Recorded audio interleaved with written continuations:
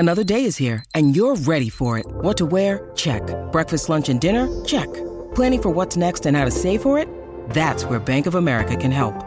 For your financial to-dos, Bank of America has experts ready to help get you closer to your goals. Get started at one of our local financial centers or 24/7 in our mobile banking app. Find a location near you at bankofamerica.com/talktous. What would you like the power to do? Mobile banking requires downloading the app and is only available for select devices. Message and data rates may apply. Bank of America N.A., member FDIC. When you need mealtime inspiration, it's worth shopping Kroger, where you'll find over 30,000 mouth-watering choices that excite your inner foodie. And no matter what tasty choice you make, you'll enjoy our everyday low prices, plus extra ways to save, like digital coupons worth over $600 each week. You can also save up to $1 off per gallon at the pump with fuel points. More savings and more inspiring flavors make shopping Kroger worth it every time. Kroger, fresh for everyone. Fuel restrictions apply. This episode of See Here is dedicated to the memory of the incomparable songwriter, storyteller, Mr. Tom T. Hall. May he rest in peace.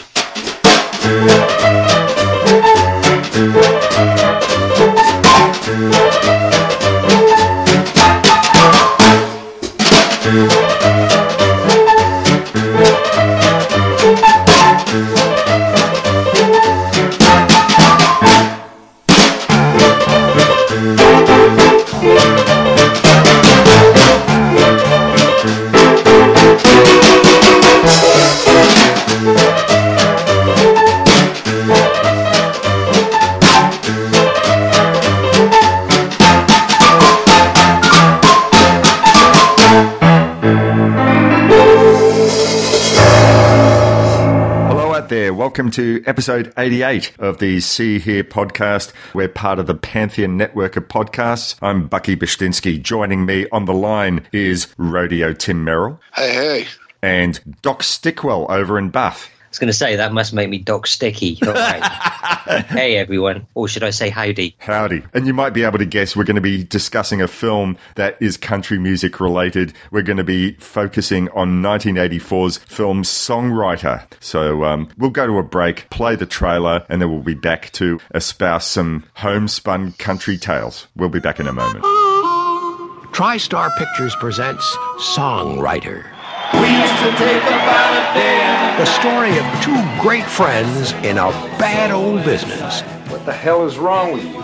Nothing $1 million won't fix. Chris Christopherson as Blackie. The working girl's favorite and the housewife's companion, Blackie. You good-looking son, don't you never die. Willie Nelson is Doc. Well, next party we have, we ought to get at the valet. A valet with a mallet. When are you going to grow up and be a responsible person? Who do you screw to get out of this place? It's one for the money and too far to go. They've been set up. When's the last time you bought any bull semen, pal? It's a $100,000 bull. How many tickets did you sell? Ripped off. 7,200. Building holds 5. Well, airlines do that all the time.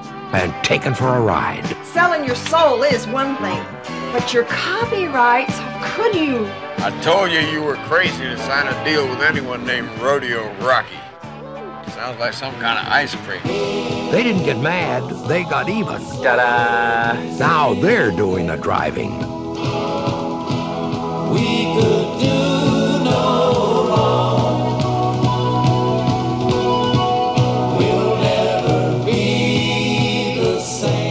Hello to the president of Lone Star Music, Mr. Blackie Wilson. But the show goes on. We did it.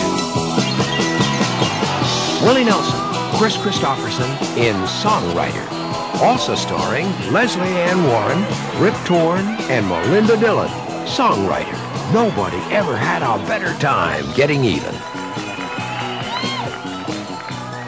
And we're back from break. See Here, episode 88. The film this time around is Songwriter. The year was 1984, directed by one Alan Rudolph, written by Bud Shrake and starring Willie Nelson, Chris Christopherson, Melinda Dillon. I think I've only seen her in Close Encounters of the Third Kind besides this. And a man who we have discussed on this program before, an actor I'm becoming more and more enamored with, Rip Torn. We previously discussed him in Payday. He was in One Trick Pony, but we'll come back to that.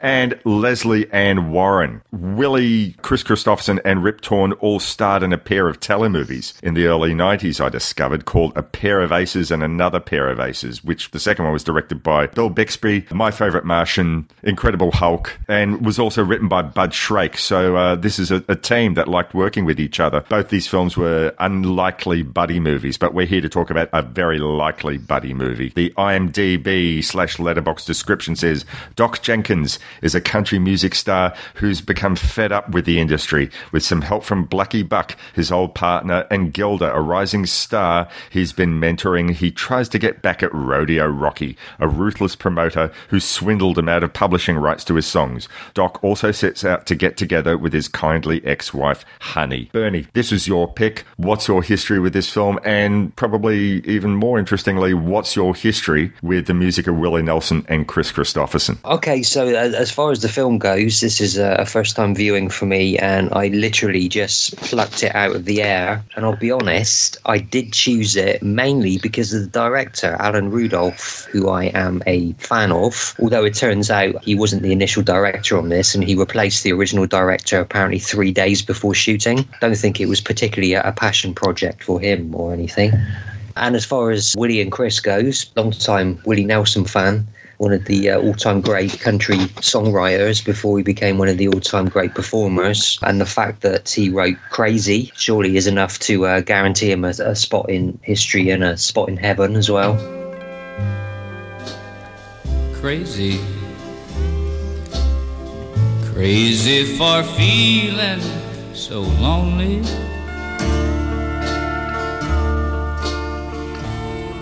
I'm crazy, crazy for feeling so blue. And Chris Christopherson, you know, what can I say? He's been in Steven Seagal films. Wasn't he in A Star Is Born with Barbra Streisand? He was. He was. Yeah. Watch closely now. You'll observe a curious exchange of energy. Are you a figment of my imagination? Or I one of yours? He was in Alfredo Garcia with Warren Oates. He's in Cisco Pike as well, which I don't know if either of you have ever seen, but that's a really great late 60s counterculture-y type movie. And, you know, those he wrote some great songs as well. Me and Bobby McGee was it. Yes, that was him. Feeling good was easy, Lord, when Bobby sang the blues. Feeling good was good enough for me. Good enough for me and Bobby McGee. A friend of mine had the LP many moons ago. A friend of mine had Jesus Was a Capricorn, and I thought, wow, just look at that cover and look at that title. Yeah. So, you know. He wrote one of my favorites, Sunday Morning Coming Down. Well, I woke up Sunday morning with no way to hold my head. It didn't hurt.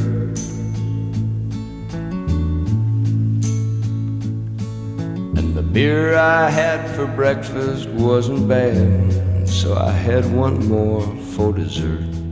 Oh, yes. Sure, yeah. So again, accomplished singer, songwriter, and actor as well. He's in, I think, at least another one Alan Rudolph film. He's in Trouble in Mind, I think. Yes, he is. A favourite of mine. So yeah, there you go. Alan, Chris, and Willie. I've got a long history with Willie and Christopherson. All the greatest writers, as much as there's a rivalry between a lot of them, there's this brotherhood as well. I mean, it was Christopherson who actually discovered John Prine. These guys pushing everybody else. Guys that are just like, you think I'm good, this guy's even better than me. And then you got Willie, the world's oldest hippie. I've just loved their music from day one. They're two of the still standing lone survivors of country. Everybody else, Waylon and Cash and all those guys now parted ways. Those two are still the two that are still out there holding the torch. It's an incredible thing. I guess you could say they're both sort of original outlaw country as well, aren't they? Oh, shit, yeah. Yeah. Two of the last. Not to go off on a tangent here for a minute. Had either one of you guys seen the Mike Judge series, The Tales from the Tour Bus? I'm fully aware of it, but to my shame, no, I have not. If you watch the first season, it's all the outlaw country guys. And you get how Willie was the one to make the connection about the hippies, more hippies showing up to see him. And not just, he was the one almost like, he was kind of like Moses, brought the tribes together, the shit kickers and the hippies. And then he was the one that talked Waylon into coming down to Texas. And then Waylon got wise to how much of a wider audience they could really get. Because at one time it was just saloons and shit kickers. But then as the 60s unfolded and into the 70s, then suddenly the audience, like I say, it branched into a wider spectrum. And I think there was a lot of the film, not to spoil anything so far, but the film to me that really, they tried to put a flag in the ground in terms of the film industry with country music was Altman's Nashville. Robert Altman's Nashville is 5 days in the lives of 24 unforgettable people. That's a lot of characters, so listen closely. And I think that was the film that kind of initially was like, we want to document being on the road, the whole life and trials and tribulations of a country singer. And this film was not Nashville. No, but how many directors are Robert Altman? That's a very defined style. We've got this wide spider web and we're going to take all these elements from these different places and bring it all together. Altman's his own thing. To be fair, I don't think this is trying to be Nashville, No, but that being said, I don't even think this film is Payback either. Jeez, all right, wow. Payday, I meant, sorry. Yeah. Or Payback. Well, in this case, not pay. So my own connection to their music, I got to confess, I have not been like a huge follower of either artist, although, I've long had a copy of The Silver-Tongued Devil and I from Chris. And I do have about, 4 or so Willie Nelson albums. I think probably Teatro. Stand with arms wide open. I run a twisted line. I'm strange in the eyes of the maker.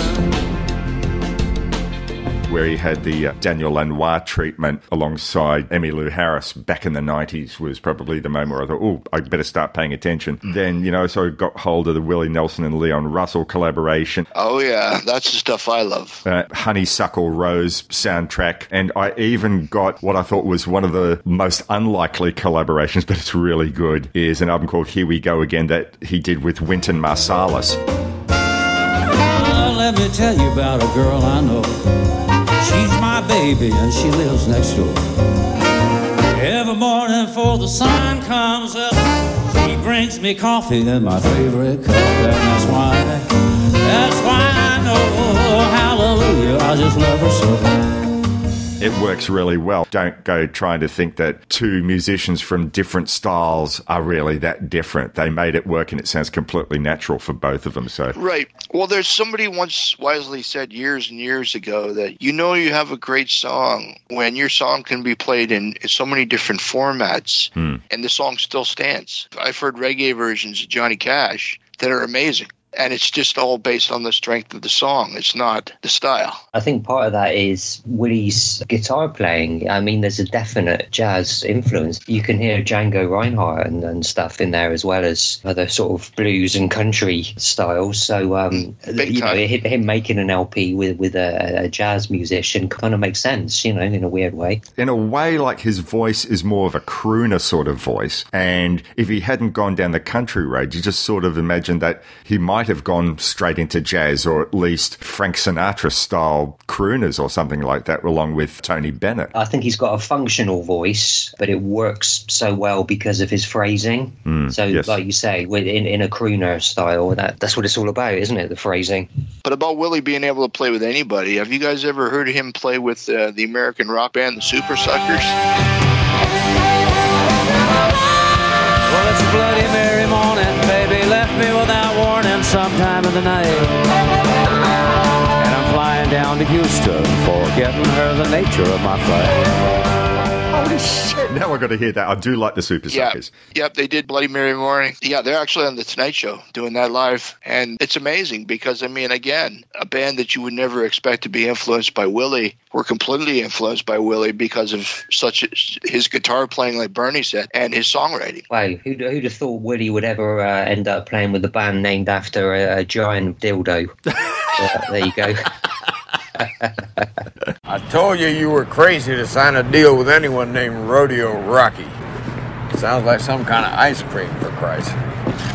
Amongst all the other films that you mentioned with Chris Christopherson, there's one that I saw years ago that I really, really love. This is a John Sayles film, Lone Star. And Yeah, of course. He was a nasty piece of work in that film. What was that film he did with Treat Williams, too? There was where they were border cops in the 80s, and I remember seeing that. Oh, and shit, then, yeah. And then he was in The Sailor Who Fell from Sea with Grace. Yeah, The Sailor Who Fell from Grace with the Sea. I read that. That was a Japanese book to begin with. And then I watched the film. Like, there's some characters, if you've seen the film, you know who I'm talking about, that you just want to hurl off a cliff. Yeah, and then, of course, he was infamous. I mean, the last time I actually remember seeing him on the big screen, believe it or not, was in Blade. Oh, of course, yeah. He dies in the first one, but comes back in the second one, doesn't he? Right. Oh, worked for Leonard Nimoy, didn't it? Well, yeah, there you go, yeah. Why are you asking Gilda to put her name on your song? Because I can't put my name on it. Rodeo Rocky would get all the money. Why didn't you ask me? Because you're a songwriter. That's the answer. Well, that girl's never written anything in her life. It's okay for people like that who can't write to say they wrote something they didn't write. They do that all the time. But you're a songwriter, and you can't say you wrote something that you didn't write unless you really wrote it. Say that again. I can't. So let's look into the film itself. So I'm gathering from your initial comments there, Tim, that you weren't that crazy about this overall. Let me just set the record straight, okay? When you're dealing with a film about music, I think the thing that you really have to hinge everything on are the performances. And as much as these guys, man, are like living legends, and they're born to be on the stage, in this film, I just think a lot of the performances really fall flat, or they just seem really stilted, or they just seem like they're really kind of captured by somebody who really isn't familiar with capturing live music. It just seems really off to me. I don't know how to put it. I mean, I'm a critical person when I watch things carefully, but sometimes initially I'll let a lot of things pass. But when something just kind of rubs you the wrong way the first time you watch it, you're just kind of like, something's not right here. I don't know what it is. If it's just me or... When you say the performances, Tim, you mean the musical performances? Yes. Yeah, no, I understand that. It's because you only literally get a couple of seconds of a song and then he'll kind of dissolve into another song. Right. And it's, you never get a grip on it. But I think, interestingly, that's kind of, I can sort of understand your point of view, but I don't think Alan Rudolph was interested in that part of it. It's more about the relationships and the characters. It just so happens that it's set in this milieu, to use a pretentious word. Yeah. Slowly she sank to her knees on the floor, cursing the freedom she'd won from the torture she vowed not to take anymore, and the victim she'd almost become. At the end of last month's episode, where you announced that this was the film that we were going to be watching, Bernie, and I mentioned, I had really, really liked it when I first saw this, and I watched this sort of like as extra homework when we were talking about Outlaw Blues. This time around, I still really liked it, but I worked out for me what was the big flaw, and I know that some people might say, well, I don't have a heart, but I think that there is a potential here for a really great satirical piece, and the problem is that it has a heart. Some people might say, well, that's a strength, and I sort of thought that was a weakness. So we have the potential here for a really great satire on the workings of the music industry or the country music industry. I mean, there was a potential here for it to be maybe not ever necessarily as good, but it could have been like The Sting, a minor version of The Sting. But right. Willie Nelson cares for two women in his life. One is his ex-wife, played by Melinda Dillon, who he knows he's ignored at the expense of his music career. And then there's his client, played by Leslie Ann Warren. I'm about to make a big fool out of myself. who has a huge inferiority complex and certainly has, I think, some mental health issues. He looks after her, and when she's making a hit on him, he refuses to take the bait. He knows that she's vulnerable, so he has a lot of heart. And that can warm me to the character, but I sort of liked the idea of this being just one big satire on the country music industry. I mean, like when we were talking back whenever it was a couple of years ago about Payday, and that was all dramatic rather than satire, but it never lost focus of the fact that this was going to be a dark film. This was this man's journey or his spiraling down, and he was an asshole, and it never tried to show, but he's got a good heart side to him. No, they kept their eyes on the ball as it was. And as I said, look, I still like Songwriter a lot, but I would have liked to have seen what could it have been if it had purely been about Willie Nelson trying to get his songwriting royalties back from Rodeo Rocky. So what you're saying is that this should have been directed more by somebody like Abel Ferrara or Herzog. Yeah, that would have been an interesting film. More raw, or just more is what it is. Yeah. Yep. Yeah.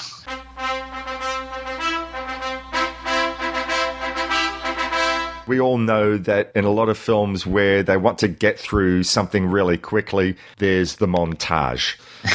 Yeah, I know where you're going. All right, so, we've seen it in hundreds of films, and, the three that always come to my mind, particularly are Rocky, the training sequence, the commitments where the band members are getting to know one another, or we're getting to see them do their thing in their environment, and School of Rock, being where the kids are being absorbed in learning how to be rock stars. It's all about that. Let's get this quick progression. I don't know about you, maybe if either of you guys can think of another film, but this is the first film I can think of where the montage has been at the very beginning of the film. I don't know whether it was that Bud Shrake and Alan Rudolph had actually filmed a ton more stuff and then decided, no, we're going to shorten this down, or it was always their intention to make the first 5-6 minutes of the film into a montage. And they have Chris Christopherson doing this narration, which is a device they never return to anywhere else in the film. And, that's an interesting thing, because there's two kind of mindsets as far as I'm concerned. One where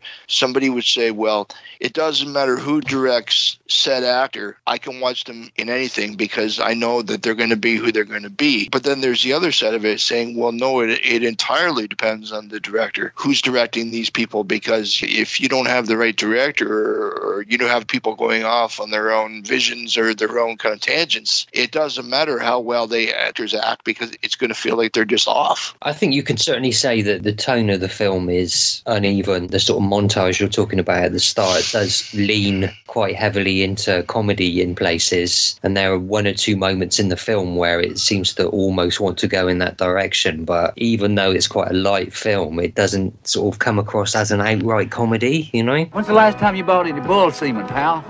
It's a $100,000 bull, right? Well, that comes back to the point I was making about this could have been a great satire, and satires are not always laugh out loud funny. To me, the conclusion of the film, it's subjective as to whether you say that was good or not. I mean, personally, I really, really liked it, but that's part of that satire that I wish there'd been a lot more of. Sure, yeah. That opening 5 or 6 minutes of montage really sets you up to thinking, yeah, we're going to be getting a satire, and we get a ton of story in 6 minutes.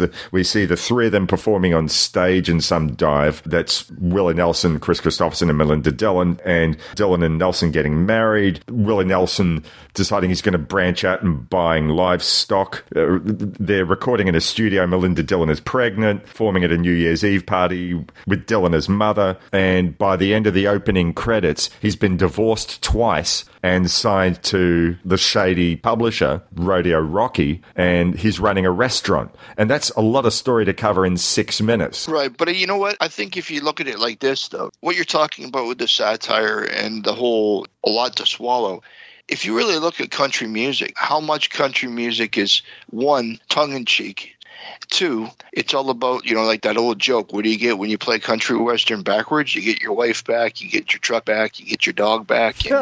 I mean, it's that whole story about loss. That's the country and western. The life is the song. It's just like you've been through a couple of marriages, you've had a hard, rough and tumble, you lost it all, but you're still chugging along. And what you're seeing in those 6 minutes is almost like a country song in itself. Break a man, break a promise.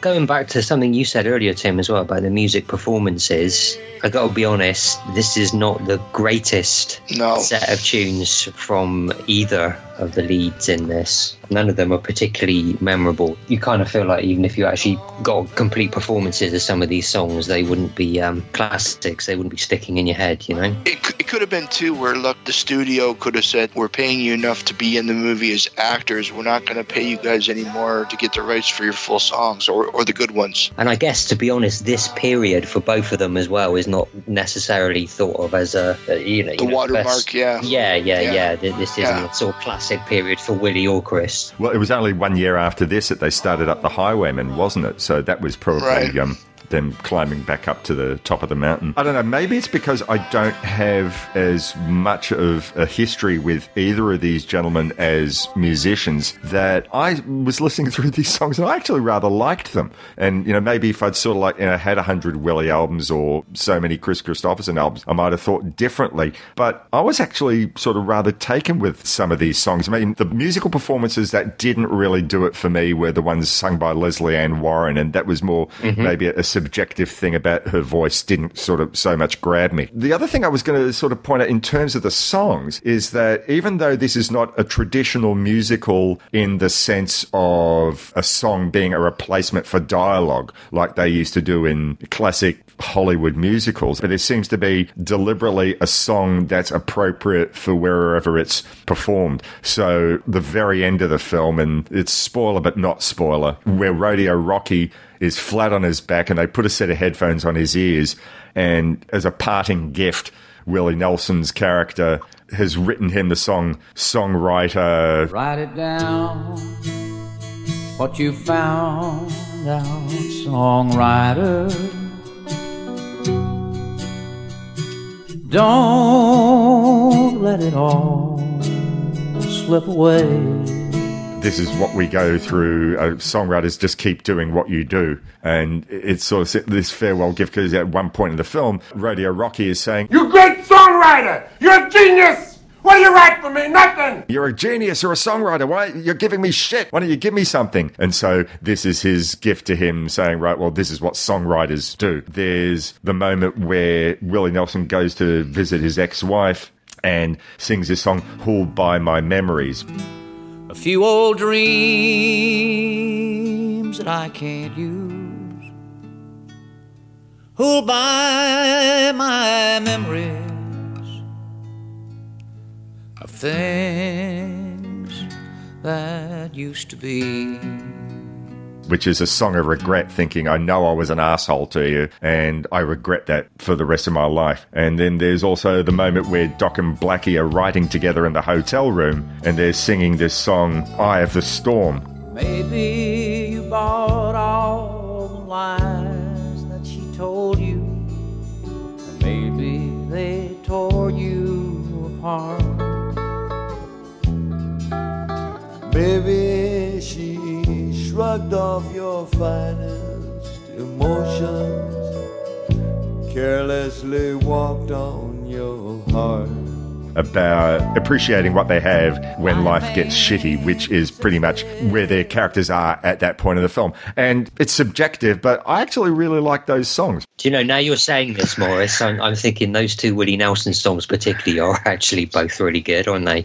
A slight tangent as well, the scene where Willie goes back to see his ex and plays her that song, and then his daughters come in and they sort of sit down and play guitar together. If you weren't touched by that scene, you've got no soul, man. I thought that was beautiful. Right. With Willie Nelson's music, you got great Willie Nelson songs, and then you have songs that are just less great. Isn't it? Yeah. There's no bad songs. They're just less great. There's a song that he put out about 6-7 years ago on an album. It was also called The Songwriters. And I thought, in a way, originally I think I was ashamed this didn't end up in the film, but it's sort of, in a way, a companion piece.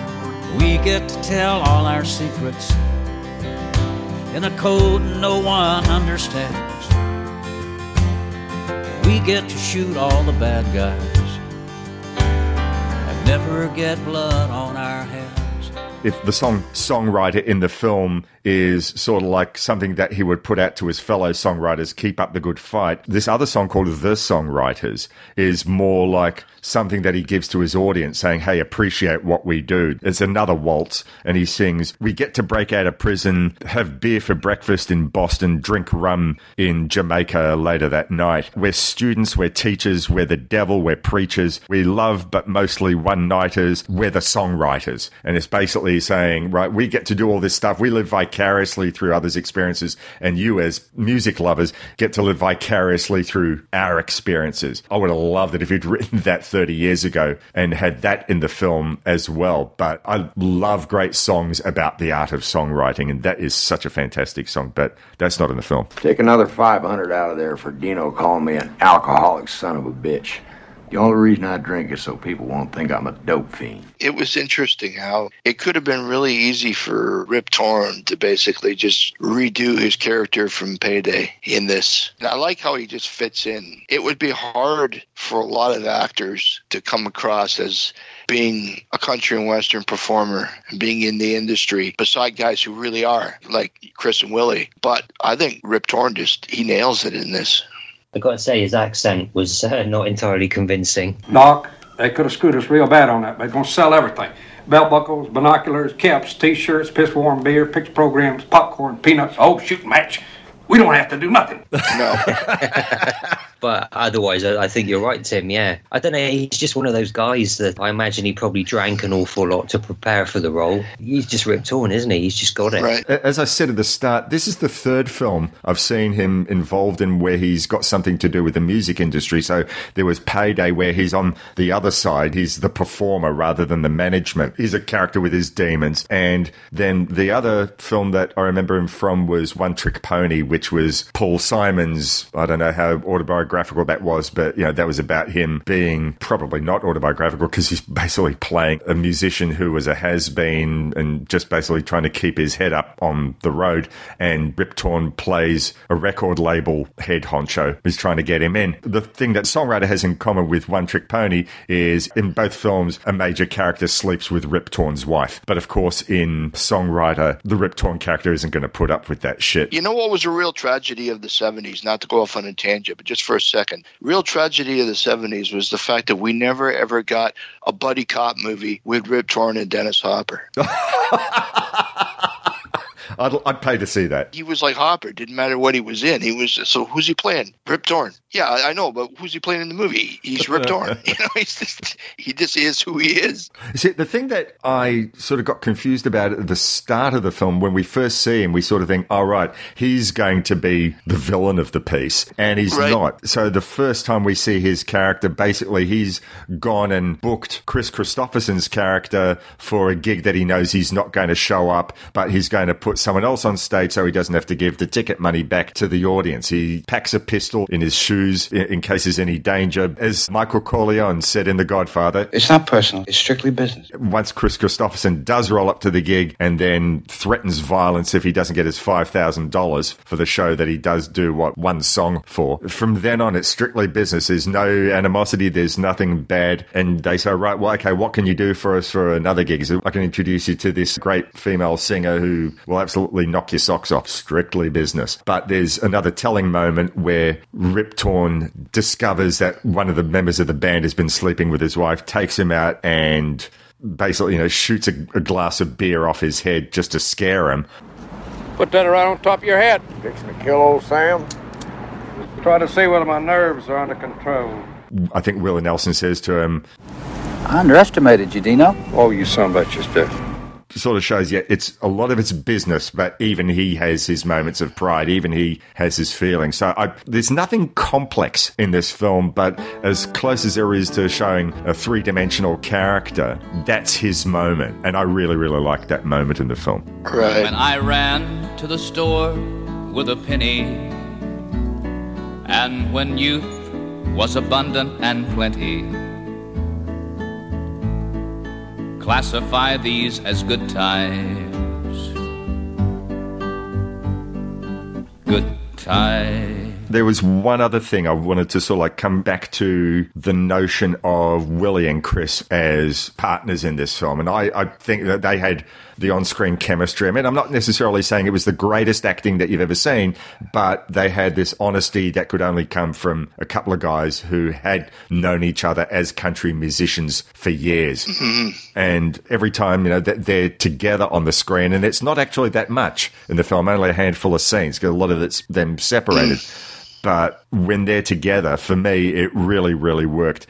And I got to sort of thinking about another musician pairing that didn't quite happen, but was threatened to have happened, and I think would have been absolutely horrible. And that is in Dirty Rotten Scoundrels. The original characters are supposed to be played by David Bowie and Mick Jagger, and I just sort of thought, oh, that would not have worked. And I think those two, they obviously would have been around each other for many, many years, but I doubt they would have had the honesty that Willie and Chris did. Now, I guess maybe Willie and Chris were playing themselves. That's what I was going to say, is that when you see them, there's not a lot of acting there. It's just them being them. It's just like, here, put on this country and western gear. What, you mean like the shirt on the million shirts I've already got in my closet? It's not a stretch is what I'm trying to say by any means. And I think both of them are just naturals.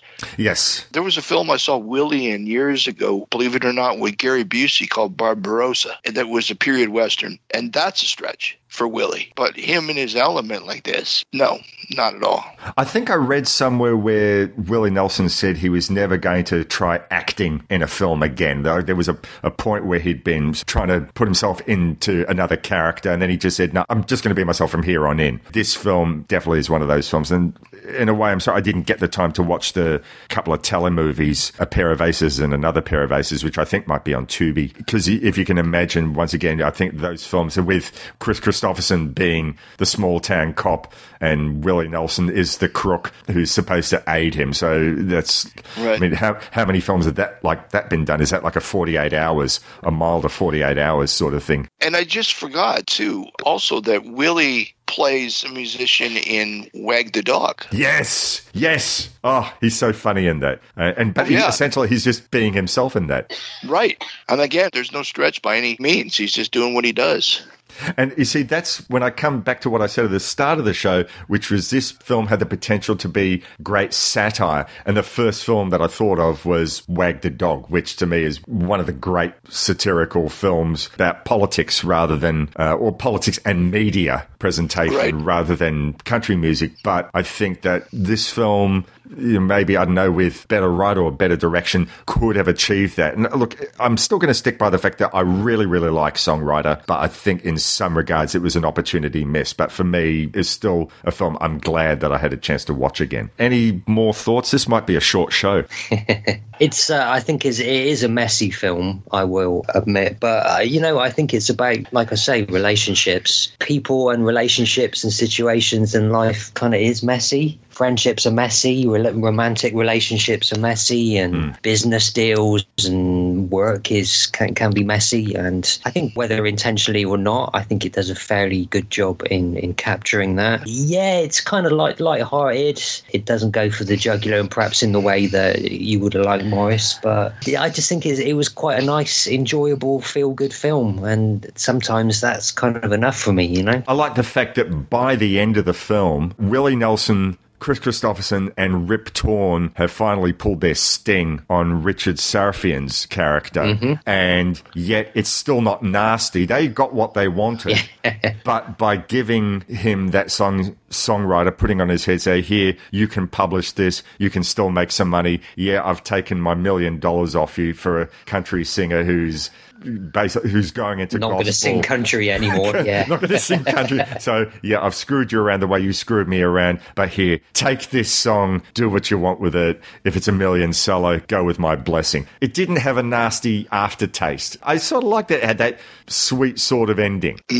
So yeah, it's got its flaws, but I think there's a lot to like about this film. Right. Well, like you said about where the satire aspect of what you were talking about earlier, and also with Payday, like they could have easily looked at a film like this and gone the kind of dark country route, like something like, with Cocaine Rhinestones podcast, like the whole underbelly of country. And they could have made the rodeo character a lot more devious, or they could have had a lot more animosity in this. Well, when there's a lot of guns that are pulled in this, strangely, because apart from that one scene with Rip Torn shooting the beer glass off that guy's head, the guns don't ever get fired. Mm-hmm. So they could have definitely gone a different route with it. But they didn't. With the director coming in at such short notice, not really being able to have any say over how he wanted this to go. The director having to just go with the script and not really having the time to put his own spin on this. Having the draws of Chris and Willie, they would want to pull in a large audience. Because this came out, mid-'80s? 84, yeah. 84, right.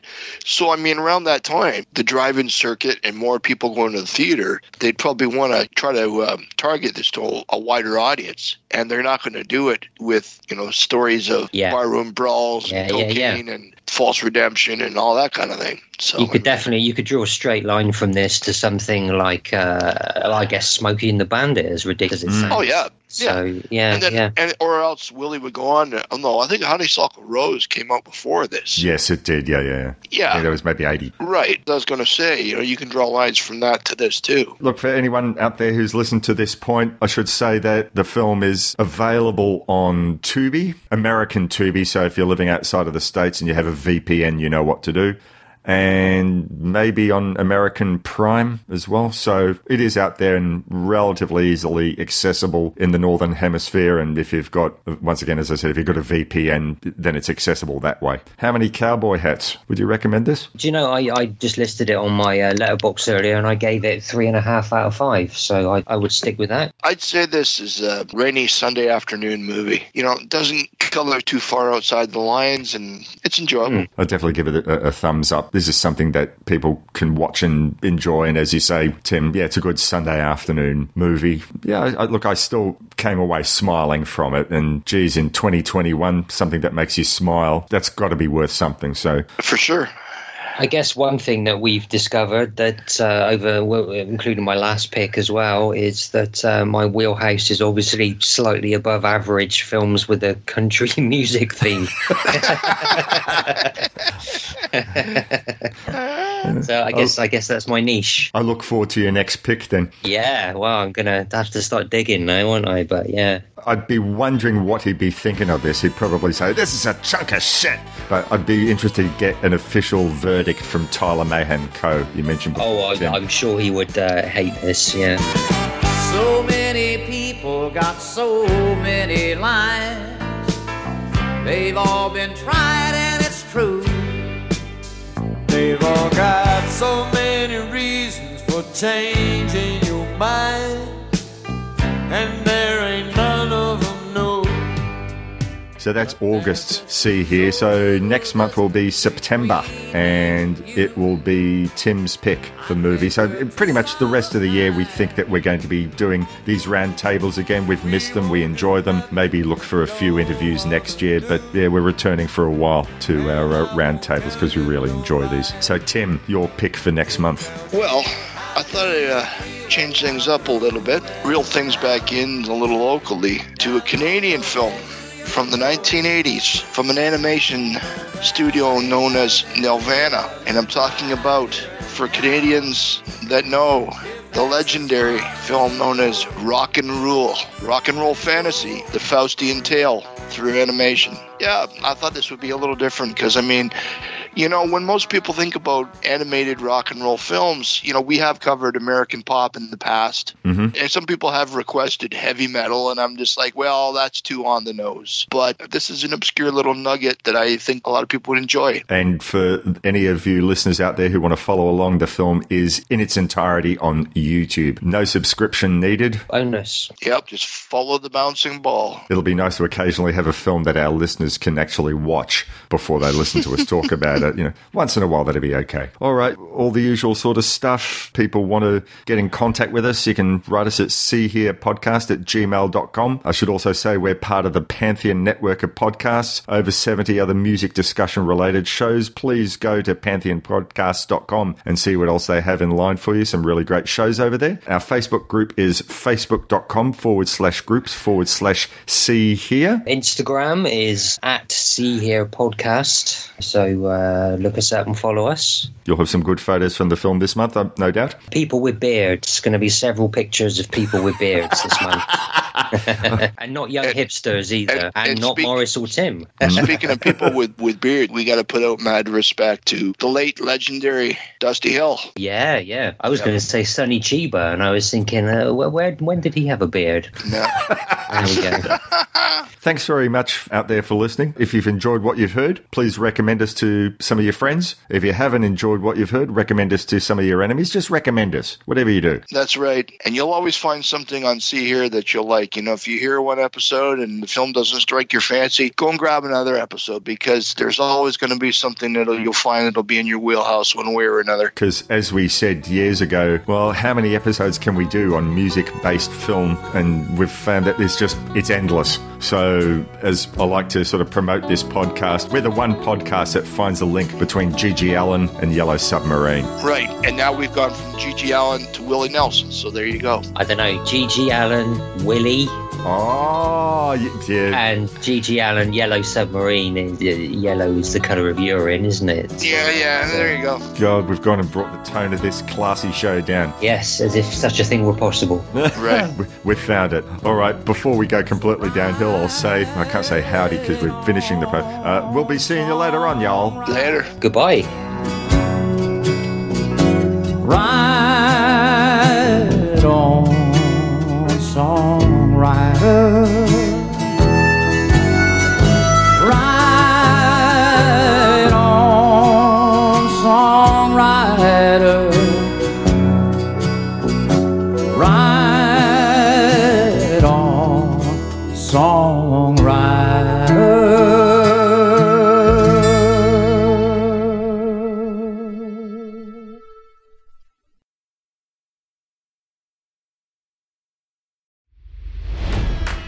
It's NFL draft season, and that means it's time to start thinking about fantasy football. FantasyPoints.com features industry-leading experts and prognosticators using proprietary hand-charted data to help you score more fantasy points. FantasyPoints.com is the place to go for whatever kind of fantasy football you play. Whether you play fantasy football, daily fantasy sports, or do a little bit of everything, Fantasy Points has the meticulously researched content to guide you to victory.